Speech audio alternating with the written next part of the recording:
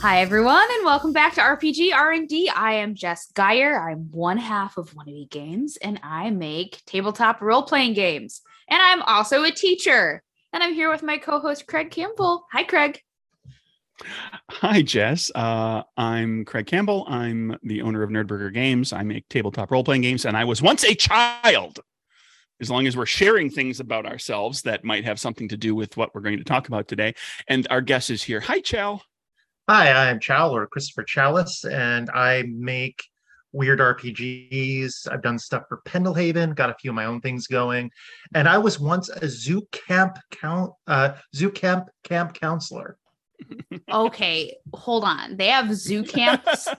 Yes, and it was in Orono, Ontario, and it was one of those small zoos. It was called Jungle Cat World. And Awesome. Kind of like the Tiger King. Yeah, I was going to say like the Tiger King. And actually, this is kind of interesting because it had to do with kids. So I really like telling stories. I said, I'll be the storyteller for the camp. And they're like, okay, whatever. And then I gave them an example story. I said, no, that'd be too long. And I ignored them, told my long stories, and the kids loved it. See, that just shows like what kids actually like, what adults think they're going to like are often two entirely different things. Why are we talking about kids? This is not a podcast about children. It is today, Jess. That's kind true. Of, sort of, in part. Sort of. Yeah. So we all have experience with children in one way or another, and we're talking today about, okay, you have a bunch of kids in front. How are you going to GM for all these children? what is going on? What are all these children doing here at my table, and what do they need from me? Why are you here? Chris, you selected this topic for us today. What's your reasoning behind this? What's your interest here? Well, I designed Vanguard with kids in mind, and a lot like doing that zoo camp storytelling. It's kind of what got me into more writing. And actually being kind of like I was GMing stuff beforehand, but it got me more interested in the less dungeon crawly aspects and the more mythological aspects of things. And that basically fascination has led me to think a lot about how to run games for kids, how to write games for kids, and essentially like put something out there which is fun, instructive, but also doesn't talk down to children. I like that. Well, one thing I noticed in Zoo Camp is, and this annoyed me, there was one person who used to talk to the kids like, hi, everyone. Oh. How are you doing? And I'm like, how old are these kids? Anywhere from 9 to 16. So the kids weren't 4 and this person wasn't a cartoon character. Correct. So or a Muppet, where I just talk to them like a normal person, minus the amount of swears I normally do, and sure.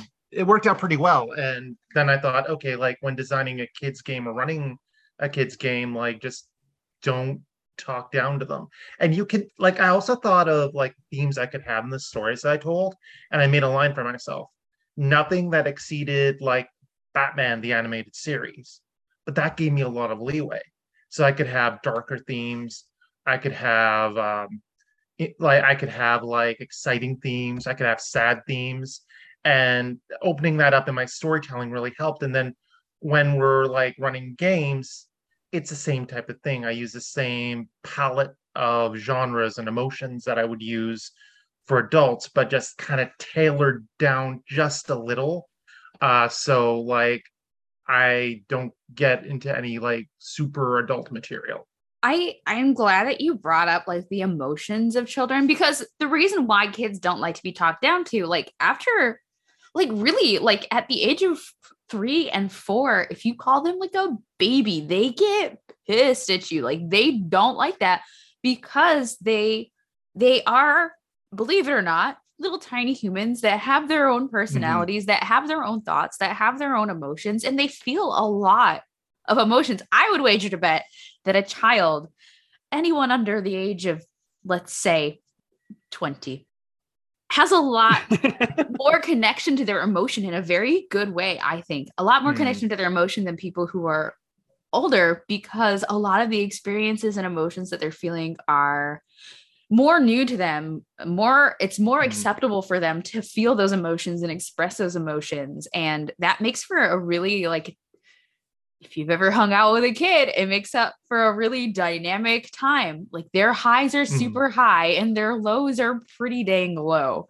And being able to help them explore that in a tabletop game, I think is super healthy. First of all, it's always healthy to get to practice feeling your emotions, Yeah. which is part of the reason why I love role-playing games. And also, like, you can play with that a lot, and not just, like you said, not just the happy ones, because Mhm. kids feel anger and sadness too, and it's good for them to explore those emotions. Well, definitely. And I think, like, especially with GMing with kids, in a basic way, like showing them the result, like make sure what they do matters and show the results of that. So, like, say, for example, I'm running Vanguard and they end up like humiliating a troll. What happens afterwards? Well, the troll's very upset. And later they meet the troll's, like, family. And they're like, why did you do this? And they're like, oh, there's consequences for what we did. And I think that's really like helpful just to keep in mind sort of like how the story can shift and shape depending on what they do. Like I do that with adults too, but I think it's really important not I don't think you should remove that when you run a kids game. Just do it in a kind of respectful way. Yeah, like showing instead of like the very nuanced kind of way that you might play with a group of adults. And I was making a joke when I said under the age of 20. I'm a high school teacher, so all Fair. of my quote unquote children are, they're young adults. Basically, they are. If this were 200 years ago, they would be already at work and being adults, Yeah. But like, I think it's like we can explore more nuances maybe with adults, but yeah, consequences are still there. And again, very healthy for them to explore that. I was going to say that like the corollary to all of that is, and the way you said it, Chris, was to be respectful about it. And, you don't have to be perfect and prissy about everything, but like putting it in terms of like when you're dealing with younger children, they're impressionable and they're figuring things out about themselves, about the world, about what's acceptable and what's not. And even in a pretend world of a game, like if you're giving them permission to do certain things and you're saying, okay, it's okay for your character to do this, and we can play pretend and kind of draw the line between like, okay, you don't do, get angry and insult somebody, but your character can go be angry and insult the troll, and kind of keeping all of that in mind, because the younger children in particular, but they'll look to you as the GM to decide like, okay, well, like this is a new thing and what's permissible and what's not, and like what's okay, what can I do, what should I probably not do, and just try to keep that all in mind. And adjacent to that then too is like Jess was making the comment about how they're having different emotions and things are new like this, keeping in mind too that this could be, almost certainly, like at some point, if you GM for children often enough, you'll be GMing for children where this is their first game. Yeah. And keeping in mind what that means for them, because there will be some children who might find this kind of anxiety inducing and they'll get nervous about it. And you have to kind of slip into the mode of like encouraging, but not pushing, and trying to get them involved and help them to kind of find their way in it. And then you will find the kids who like totally get it. They're on board. It's just like pretend we're just doing it at a table with dice, and they'll go off the rails and they'll be all over the place. And but in a new way, but in a way that they haven't had framed before.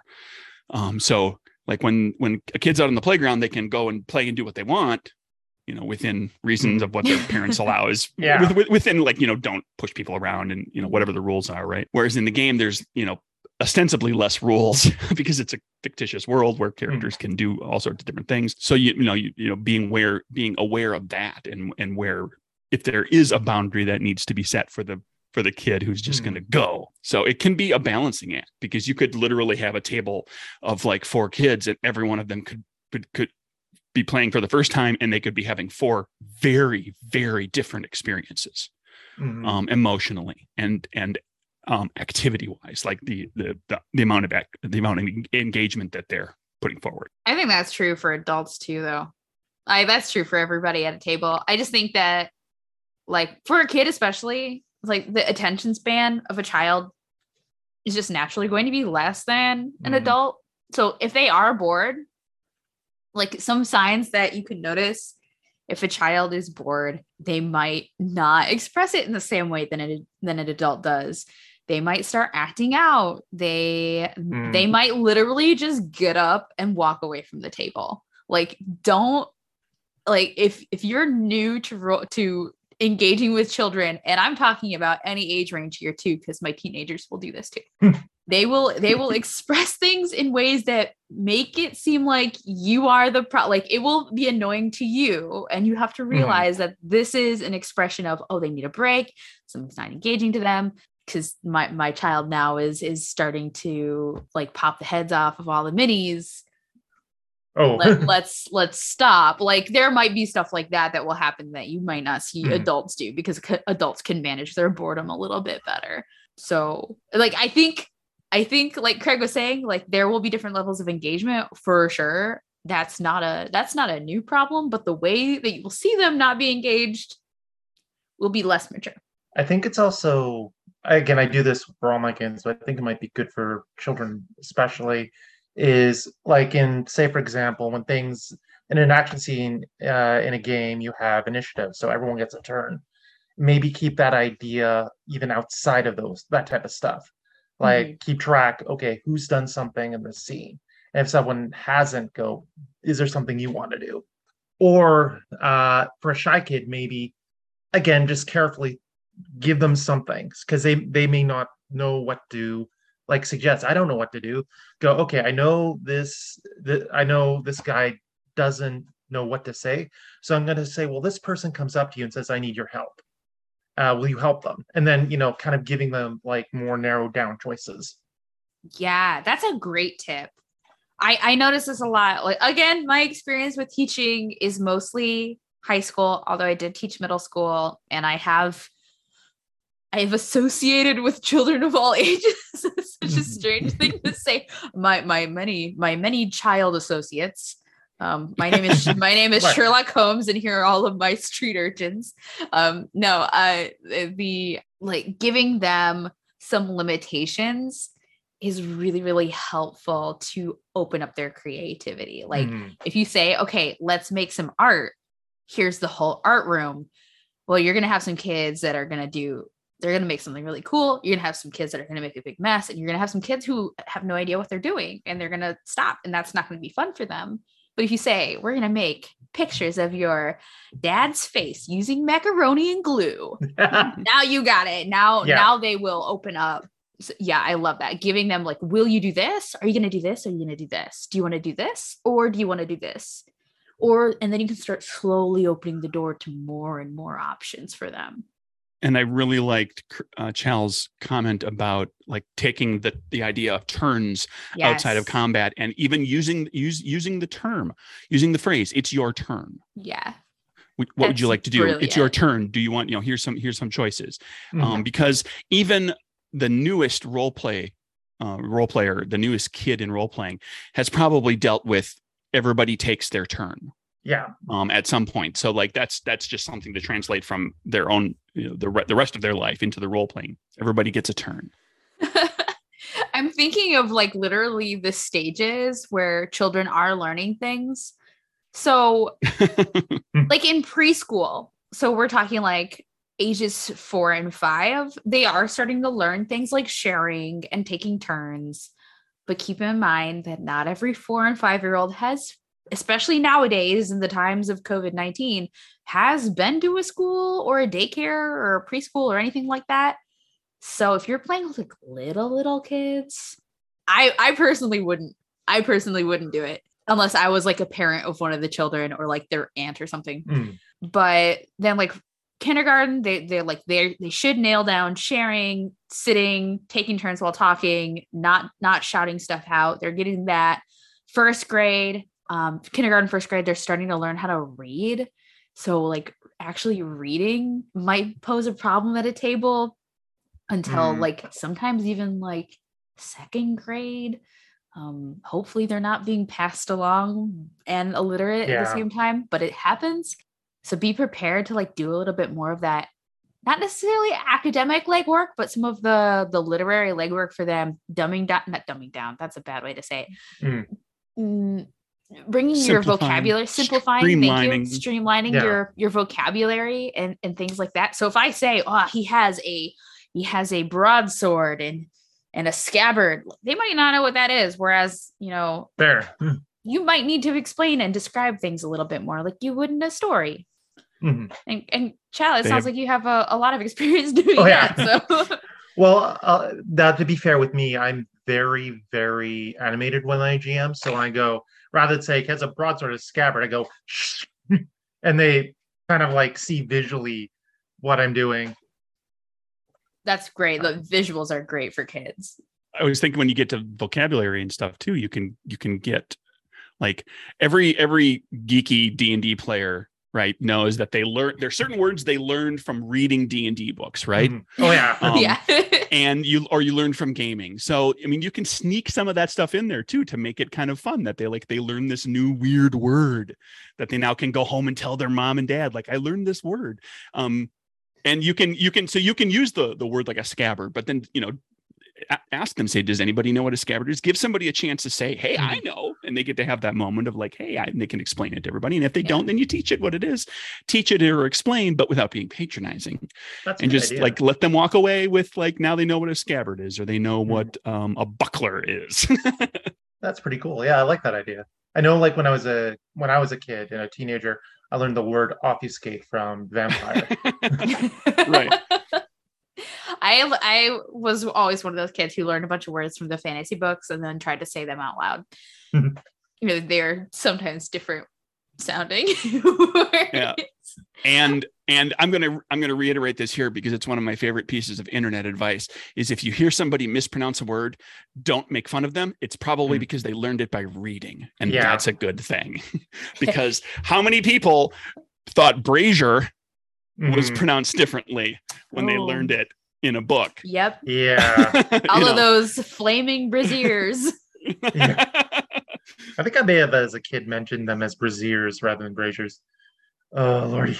Yeah, I'm sure that I did too. But I also knew what a brazier was. So. But homonyms, homophones exist. Yeah, so. they exist. Like, yeah, there's all sorts. Those are some of the fun words. What are some like skills and strengths and benefits of jamming for children that you just don't get when you're jamming with older people? This is something you'll do when you're likely do. Depends on the group that you're jamming for. But one thing to keep in mind as a GM for kids, and this is just out of my own limited experience and from stories that I've heard, is you might improvise a lot more because older players are more likely to have an understanding of like the social contract of what the game is and what you do in the game and kind of where the stories are going to go.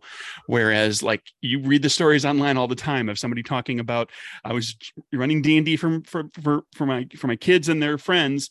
And I had, the wolves attacked. And instead of fighting the wolves, they like made friends with the wolves. And now they have this wolf army that goes with them wherever they go. And they have their wolves do stuff for them. And they're all, they're all buddies. And they spent an entire day making sure that the wolves were all fed and watered and had a nice place to sleep. And like, that's what kids are going to go a completely different route than like the, a typical group would be like, oh no, the wolves are attacking. We have to stop this and get on with the story. Whereas, that group of kids turned it into like the wolf party. The wolf party. That's cool. That's I like the exuberance like kids share. Like, when something cool happens in a game, adults will be like, they'd be like, yeah, that's cool.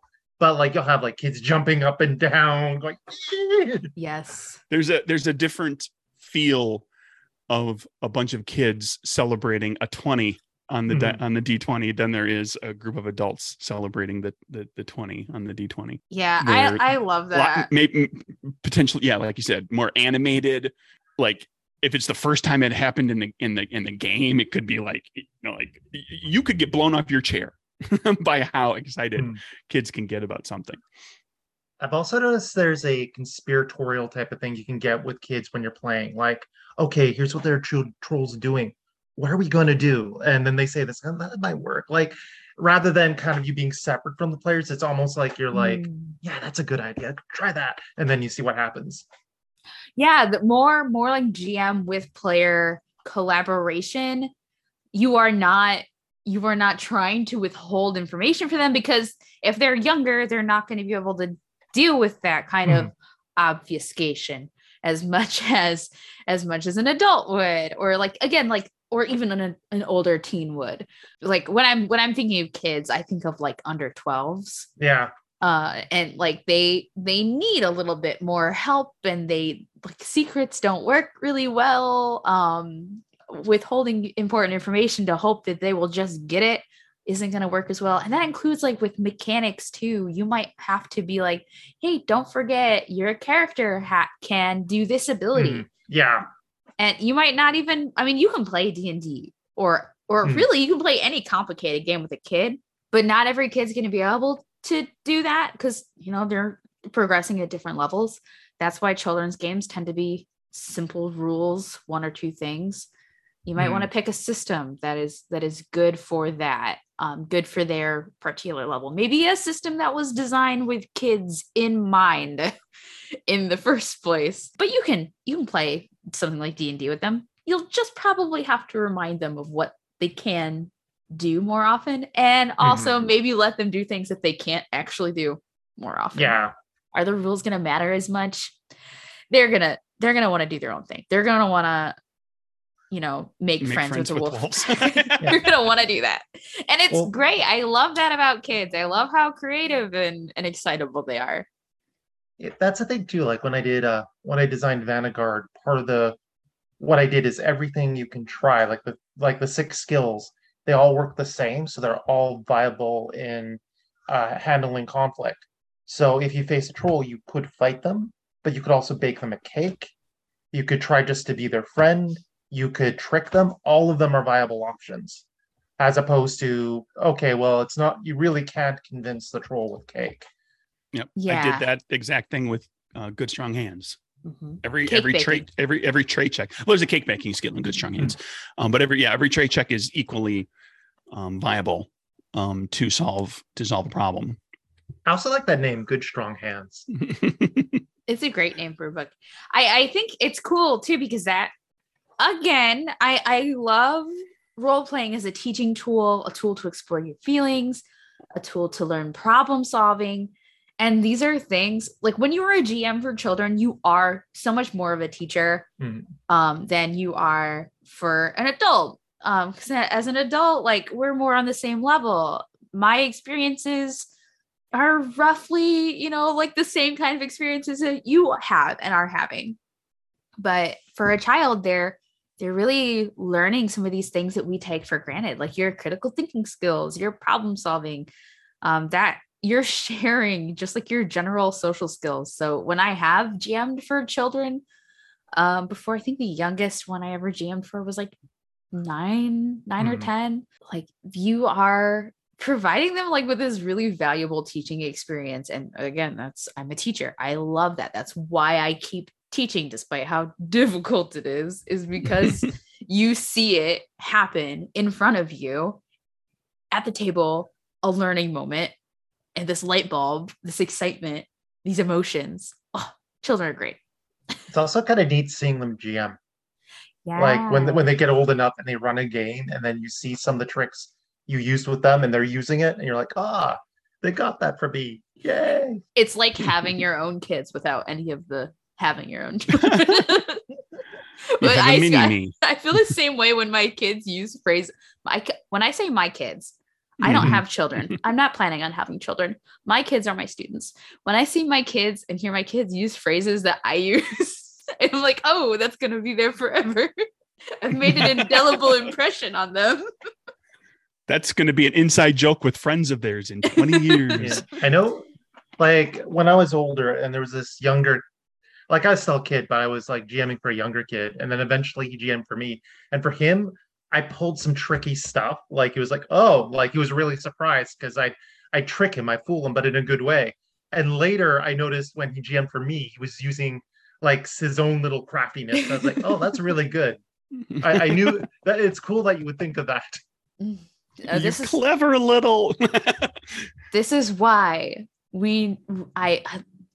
it's so important for like more positive adults, role models for kids, instead of just this idea that, oh, you're being raised by one family and that's it.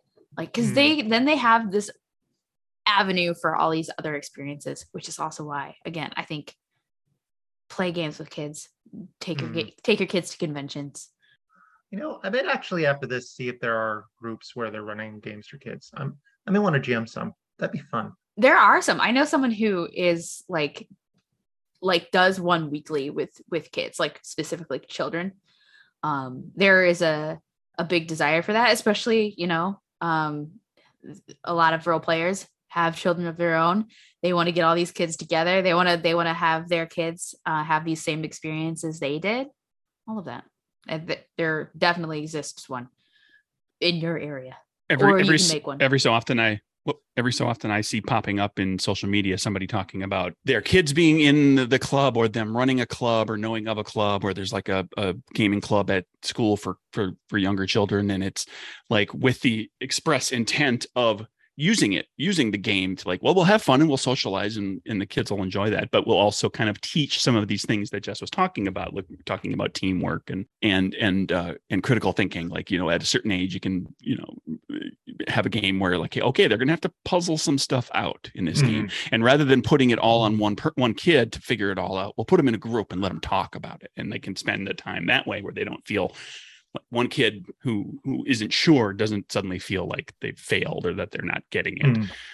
It's like, oh, well, we all figured it out together. So yay us. So yeah, they're floating around out there. So what can we do as designers to make more games that are targeted toward this great audience? There are more children than there are people my age now. So what are we doing? What are we doing for them? I think, I like as mentioned before, I can't stress enough the whole mechanics where multiple skills are just as valid to resolve conflict. I think it's tricky because I think you got to decide whether or not you want to sell to the adults or the kids. And I think if you're like trying to sell to the kids, you shouldn't put the word kids in the game. They don't want to be seen like kids. I have their own personhood. They don't want to be talked down to. That's the first thing you said. Yeah. So I'm thinking making like a setting, like I would recommend, like as a designer, making a solid mechanic that is used throughout the game, that's easy to grasp but also fun to play with, and then also having an interesting sort of backdrop with like colorful characters and a background that's flexible enough for them to sort of play with. Like there's one game I got for kids called Little Wizards. It's kind of neat because it's on Coin World, which is top half is like this light area of like fields and stuff, but it's literally a flat world, and on the other side it's sort of like a goth spooky world. That's cool. And I thought that's kind of neat. But I think you could also do stuff with, say, the Avatar game. That probably would draw them in because it's a world they recognize and stuff they want to play in. Or if you do a superhero game, have characters that they would recognize that they could like, like, oh my God, I got to talk to Spider-Man. Like stuff like that. That just come off the top of my head. Like with Vanguard, it was a balance between fun mechanics where you match things. Like you'd match your runes and your cards and stuff in an interesting way. And then also a background that's really interesting, that's kind of fast and loose, and you can kind of play with things. And something that like gives them a lot of room to play and add their own personal twists too. Because that's what kids will want to do, is they will want to create too. Like an open source magic system, where rather than you have a bunch of spells that work in a specific way, go, okay, you have strawberry magic. So how does that strawberry magic work? Or you have fire magic. What do you do with your fire magic? Yeah. And making that as like streamlined as possible, as simple as possible, I think is paramount, because if there is a rule where like there are so many rules, I have my Pathfinder book right here. that I would have to go, oh, I'm going to use this. Does it actually work in this scenario? Let me go read this paragraph. Yeah. Nah, that's not going to work for a kid's game. That's putting a lot of work on assuming that there is an adult GM in the room. What if these kids want to play by themselves at a slumber party? Like, come on. Let's see what we can do to make it a little easier on them. Obviously, a bunch of 6-year-olds probably aren't going to be able to run a game by themselves, or will not want to, but maybe an 11-year-old, 12-year-old, 10-year-old would. They can read pretty well, but not like super well. 10-year-old is like 4th grade. So Yeah. And I think with the mechanic too, as long as it's interesting and also it's universal, but it also gives them a chance to go, I get it. I know how this works now. yeah. And like that aha moment, and then they can run with it on their own. I think it can be handy too to make sure to include, because as an example, there are plenty of games where like almost anything you do, you have to make some sort of check. So there's a system mastery or work that you have to put in to make sure that you have the numbers where you want to be able to make sure that you're going to mostly be successful with this this band of things, and then you'll be kind of successful with these, and then there'll be these things that you don't do terribly well, and that relies a lot on the dice. And I think perhaps handier for the younger the children are, perhaps the better it is to have like, okay, some things that you do, you roll some dice, maybe you succeed, maybe you fail, but then there's some things in the game where my character can do this and they can just do it, and it's always cool. And so they always know they have that thing to fall back on, that they're never going to get robbed of that thing. They're never going to have that fail for them. So, that's built into a number of games for, and you said, Chell, avoiding the word kids, I tried to use the term younger players when I wrote the sidebar and talked about that for Good Strong Hands, where I'm an adjective noun who verbs in the Cypher games, and in particular in No Thank You Evil, where I'm a fairy princess who rides dragons. Okay, so you always get to have a dragon, you always get to ride a dragon, you always get to do cool dragon stuff. That's always part of your character. You're never going to have to be like, oh, my dragon didn't do the thing. I also love that name. No Thank You Evil. That's such a good name. No Thank You Evil. I love it. It is very, every time I see that in the Gen Con book, I'm like, man, I wish I was 12. I'd play that right now. Also, for like, you have mechanics being simple too and straightforward, having the things that they could always latch on and do helps the players make those decisions in the moment. But you also maybe want to think about, how can you reward these players for trying things out and doing really cool things on their own? Because I think the goal is for every game for kids is not only to just entertain them, but to make them into adult gamers. And part of that is like this like, oh man, I can do this cool stuff, and I feel cool when I do it. So making sure that there's something in place to reward the players when they do succeed. Don't shy away from the growth that a character can go through just because it's a kids game. Like, give them more stuff that they can continue to do and be cooler at. They gain cool items. They get better at something. They gain a new ability. Yeah. And keeping it simple, just like that. But yeah, it's not as fun like for like, oh, I gained a +1 on my charisma. Woo. No, I gained. Yay. I found a dragon egg. Oh, I learned. But I suddenly have wings. Yeah, stuff like that. I think it's also cool to have a mechanic in there, like Greg was talking about, where you always can do something, but also have like almost like a trump card in the mechanics, where it's like you can use this trump card to do something amazingly awesome. But once you do it, you can't do it again for a while. So when are you going to use it? And that gives them the chance where they're like, I really want to do this, no matter what the dice will say. Bam. And that's a great table discussion that you'll see some groups of kids will have, where one person they're like, well, how are we going to do this? I don't know. And they're trying to figure out what to do. And the one person says, well, I've got this magic ability that will just solve all our problems, but I can't do it again for the whole game. Do I do it? And then all the the other kids will be like, yeah. And, hyped, and, you get the emotion behind it and everything. Cause I've seen that in a number of in games, it happens usually in games that I've designed, it happens by accident when there's like the rules facilitate and foster that sort of table stuff. But I think, when you're thinking about a game for kids, like having it gets the other kids involved in the decision. It helps them to like avoid the boredom. Like it got me. Yeah, maybe I don't have something to do right now, but I can be like, I can get really excited about what you're about to do, and we're all going to win because of that. That can be very nice. And I think also allowing the failure, but not letting the failure to humiliate the person failing. And sometimes even like narrating failure as a success, but something random happens that makes them mess up. Like, you're at a archery tournament and you're about to win. So you draw back your bow, and rather than saying, oh, you missed terribly, you're about to draw back your bow, you fire, and that wind imp you made annoyed blows your arrow away. So you don't win. And you're like, darn that Indwin. Yeah. I definitely don't shy away from allowing failures in the game, because kids need to experience that too. And they will quickly catch on that you were just letting them win the entire time.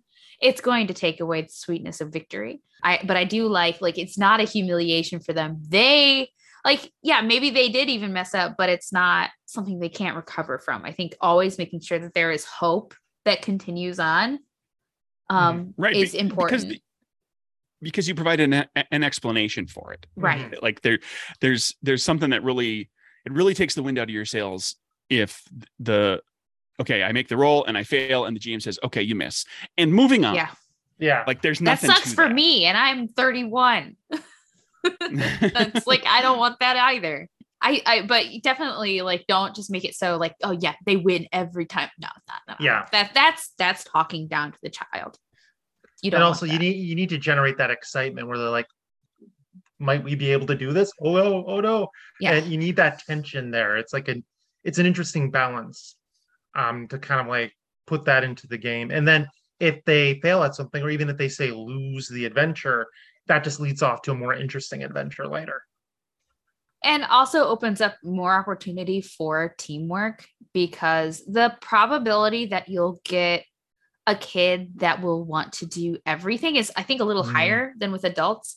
And you don't want one that has been one of the bigger hurdles to deal with when I've run games for children, is that, oh, I'm going to keep going.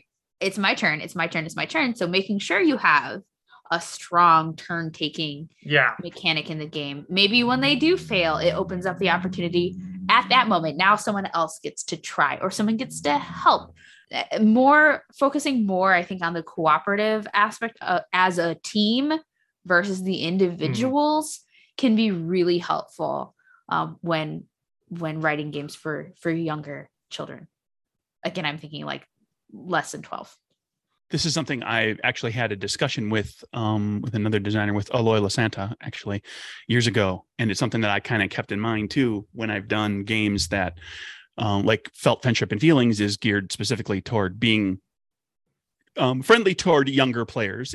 It's built around a core mechanic of it is sharing your dice, and the game mechanics. When it comes down to game mechanics, the question becomes and Jess was talking about different developmental levels and what they're learning in school and what they're proficient with and what they're able to do easily, able to do with some work, or just not ready for yet. Rolling dice and being able to identify how many dice hit this number or better. That's basically counting. That's all they need to know is counting, what number is higher than what number. But then, okay, is there addition? Do they add an abstract number that's on their character sheet somewhere, or do they add dice together? Once you start adding too many numbers, it starts to, older children, better for that. If there's subtractions, if there's penalties that cause subtractions, that's the next step up, because a lot of kids learn to add before they learn to subtract. Or just are, they can count the pips on the dice easier than they can process the subtraction in their head. If you're curious as a game designer and you're trying to put an age range on the complexity of your math, I would really recommend going to the Common Core State Standards for math, find the grade levels, and see what are the can-do statements. So for third grade, I think by the end of third grade, they are able to multiply simple numbers. I think that's third grade. They should have already mastered addition subtraction by then. So you can actually read through, like, at this age level, what are they learning in school? Now, is that ideal? Yeah, I mean, it's the ideal. Is that always true? Maybe not. There's some issues. But there's every kid's different, but you have to target somewhere. Yeah. To kind of figure out where you're going to go. You can figure out the age range just by looking at, like, what are schools expecting them to have known. And that also includes reading. Like, you can go through and look at the reading standards, and in the Common Core state standards as well, there are also like some standards, like, are they able to, like, listen and then give thoughtful ideas? Like, you can read some of those statements, and it kind of helps you figure out the developmental level if you don't have children of your own or you don't have a background in pedagogy. Because, like, who knows? Like, children are, like, they're so far away. We were all kids once, but we don't remember everything that we were doing at certain ages. Not all of us can just figure that out, but there are things out there. And also looking at other educational type of materials, like, what kinds of games do fourth grade teachers play with their students, and going from there, because these are people who deal with that age group all the time. You can find all sorts of resources in that, just to kind of determine the difficulty level that you want for the actual math and text of the game. And something I want to throw, we don't have to dive into it too deeply, but there was something that somebody brought up a while ago, and this was something I thought about years ago. I designed a card game specifically for my niece. And I made the card game, and she and I own the only copies of the game. And it's about mermaids throwing a party underwater and having all their friends over. Love it. That's amazing. I like that. And she was very young when I was doing it. So I decided, okay, I'm going to do this thing where there'll be choices, and there will be meaningful choices, but a lot of what's going to happen in the game is going to be determined randomly. Like, there's not a lot of, there's only so much choice that goes into it. Sometimes there's just, the cards are going to come up a certain way, and it's going to kind of push the game in a certain direction. And that's the nature of a card game. Like, when, the cards come up in a certain order, and you got to kind of deal with that. And so, like, whatever your mechanics are and whatever you're dealing with in there, it's okay for there to be, especially the younger the kids are that you're working with, that you're designing for, it's okay to have more of things that are random and just kind of determinist based on dice rolls, and less about choice. Because, and I know, like, I struggled with it until somebody kind of described it and said, they put it to me this way: in Candyland, once the deck is shuffled, the winner has been determined. If you got the order of the players and the card and the deck has been shuffled, the winner is already determined. Doesn't make a difference what you do. And you just flip the cards in order, and somebody gets to the end. But the important point is that game gets you to the next game, where there is a little more choice, and the character and that game gets you to the next game where there's even more choice. And so, like, having a game that the players don't make as many choices. You can have a game that's, like, very suited for much younger children. They only have a few choices that they have to worry about making, and then it's otherwise just imagination. Because that then the game for the 12-year-olds, like, okay, now we've got a character sheet with, like, a whole bunch of stuff on it, and there's a lot more decisions, and we have to worry about, am I going to use that, or I'm going to use that? I can only use that 2 times, and blah blah blah. So because the simpler thing gets the kids eventually to the more complex thing. And you don't have to shy away from the simpler thing for the younger kids. I've talked about this too before with scaffolding, because you can build in scaffolds to get to the target there. So, I mean, keep in mind that your, like, children might all be at different levels. What are you going to do to help with that? Because you might start with a simple game and then add complexity on as you go, to get up to the ideal game that you actually designed. Feels like almost like basic, advanced, expert. Yeah, no, that's It sounds like a fun design challenge to specifically design a game that can be played. Okay, we've got a 6-year-old, a 12-year-old, and a 16-year-old all at the same table, and they can all play characters with different complexities that are all equally useful and can do the same amount of cool, can do the cool stuff. And the younger character, the younger player with the simpler character isn't going to be so limited that they eventually just kind of run out of cool stuff or whatever. Like a true family game at that point. Yeah. Yeah. And that was a comment too. Like, when you're talking about not being careful, do we want to call them kids in the text? And one of the things, the first thing I wrote down when I was outlining things to talk about here was, is this do you think about it just in your head? Is this a kid's game or is this a family game? Because those are kind of different sets too. Like if it's going to be a kid's game, you're going to kind of think that, okay, all the players are going to make their own choices and you're going to, as GM or the GM, whoever that is going to guide. But then there's also family games where the assumption is that like an older sibling or an older friend or a parent or whoever might be helping someone, one of the kids with a play the game a little bit. So there can be a little bit more complexity, a little bit more going on because that other person can kind of help. And that becomes like, and then like Jess is talking about, you could literally have a game where like super simple character type and a much more complex character type can all coexist. And you don't get screwed out of anything if you're just because you're playing the simpler character. A family game where one character is the sentient mech and the other is a pilot. Ooh. Actually, that's like the episode from Dexter's Lab, where they're all mechs. They form a Voltron. I love that episode so much. I can still hear the "Go Dexter Family Go" song in my head. The Go Dexter Family. It's really good. I also think that a mechanic to play with would be, how do you add to the rules the idea that these kids are going to start improvising and adding things to the story? Can you give them avenues where they have a time when it is acceptable to do this? So like when can they add something to it? And that way, again, you're not leaving this entire open sandbox for them. You're giving them the correct time where you can add the weird, goofy, the troll is there. And then the troll's mom shows up, says the child. And then over there. I think the apocalypse world sort of prompts are a good way to do that. Like when you build that in, just go, okay, at this particular case, you can ask these questions to the players. And then that allows them to kind of put their feedback in there in a very structured way. I think my last tip is like a very practical one. For the actual text of your game, shoot it through a Fleisch Kincaid readability thing and see what grade level it's at. Because if you're writing a collegiate level for a kids game, you need to simplify your language, just like you would simplify your language when you're GMing. I will not give my 10-year-old GURPS vehicles.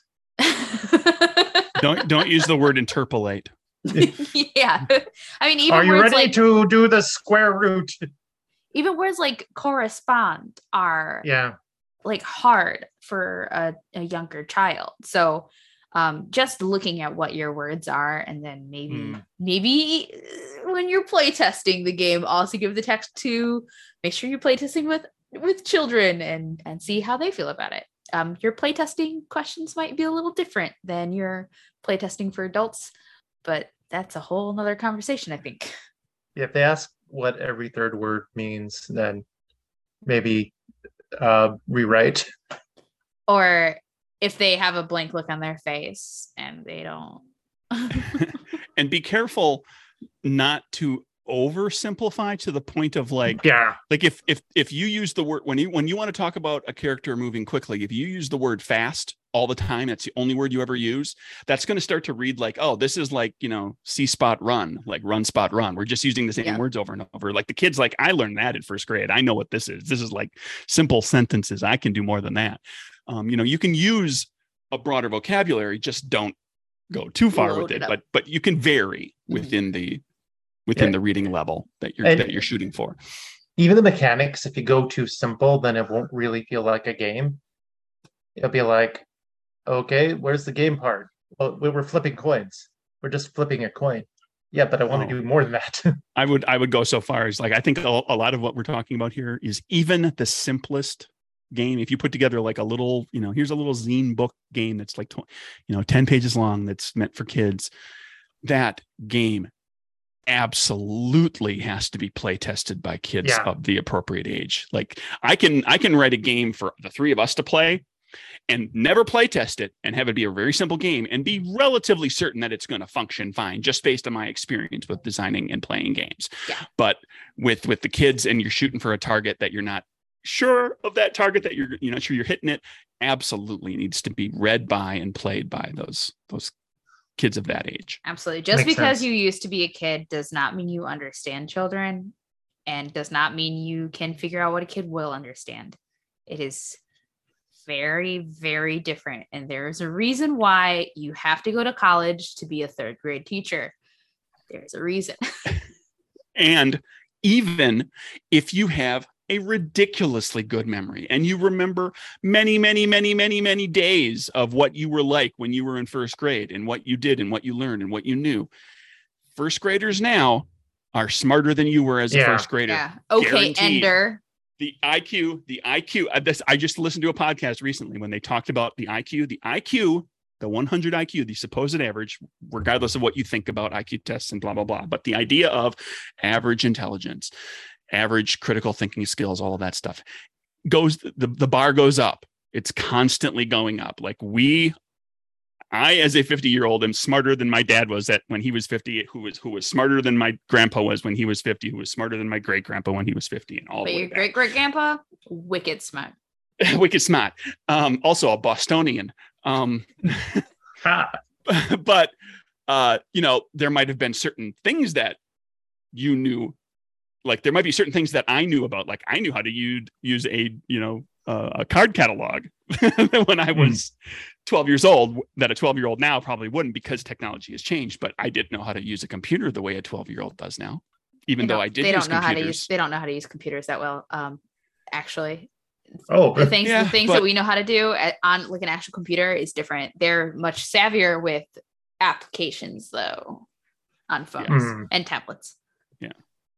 Yeah. Well, again, when we were growing everything up, changes. Yeah, it was when basically DOS was a thing and your only operating system. So we had to know the file structure of everything. Exactly.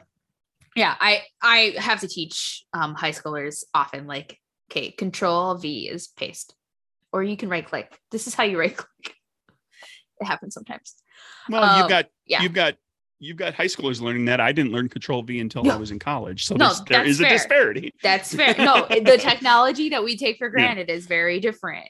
Just because these children were growing up with technology, the technology they grew up with is different than the technology that I did, and it's different than the technology you did. Mm-hmm. And it's not just technology; it's what they're exposed to as well. Just because of the internet and being able to have access to information, like the kids now know more about topics that you just didn't know about as a kid. It's true.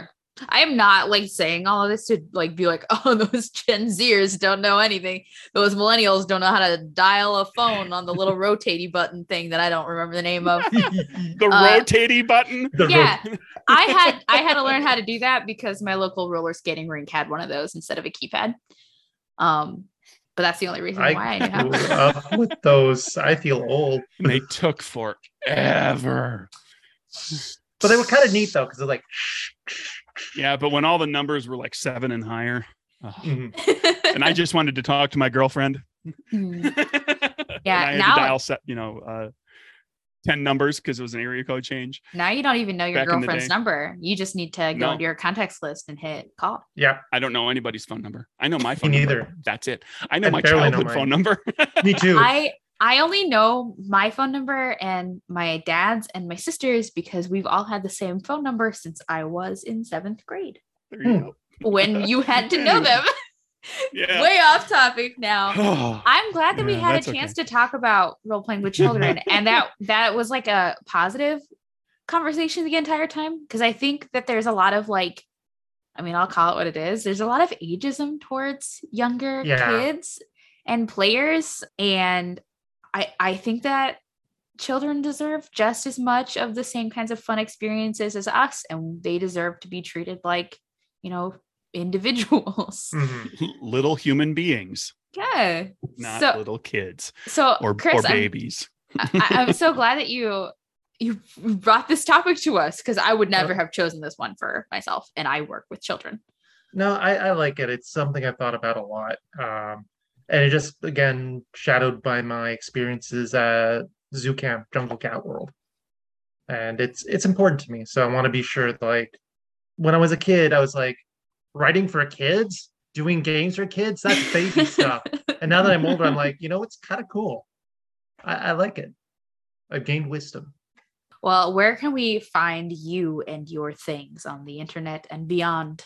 Best place to do so, I really need to come up with like an actual name, but you can find me at Chow at the Chow at itch.io. That's THECHALL.itch.io. And there you can find my games such as Near Hollow Gods or Boboros.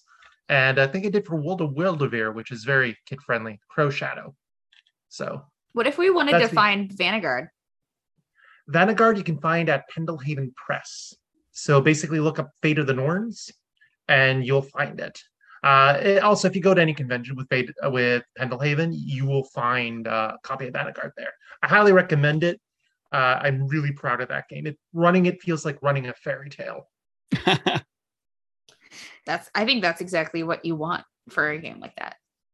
Mm-hmm. Thank you so much for joining us. Glad to be here. I did not say thank you, I don't think, before that. You can find me on Twitter at Jaska. You can find my games at wannabegames.com or also under itch.io under the same name, and DriveThruRPG. We pushed back for the digital release of the Means of Magic because I'm trying to get through the rest of the layout and I want it to look nice, and I'm being a perfectionist about it. And I don't want to push out something that I'm not proud of. So that's coming soon instead of the end of September. We're just going to build the anticipation. Yeah, it'll be that fine. Much more exciting. Like I'm not gonna stress myself out while I'm also working full time and also like just do a mediocre job at both things that I do. I can't do that to myself or to the people who have purchased this game already. So, and you can find me at Nerdburger Craig on Twitter. The Kickstarter for Code Warriors is ongoing right now. Go check that out. If you're looking to buy any of the games, all the PDFs, pretty much all of my PDFs are available as add-ons along with the Kickstarter too. So check that, including the Emmy nominated for Best Family Game, Good Strong Hands. So that's in there. Yeah, go check it out. Thank you to our opening and closing theme song, which is Avel by Steph Sachs, which was released under Creative Commons. Thank you, Steph Sachs, and thank all of you for listening, and we'll see you back here next time. Bye. Bye-bye. Take care, folks.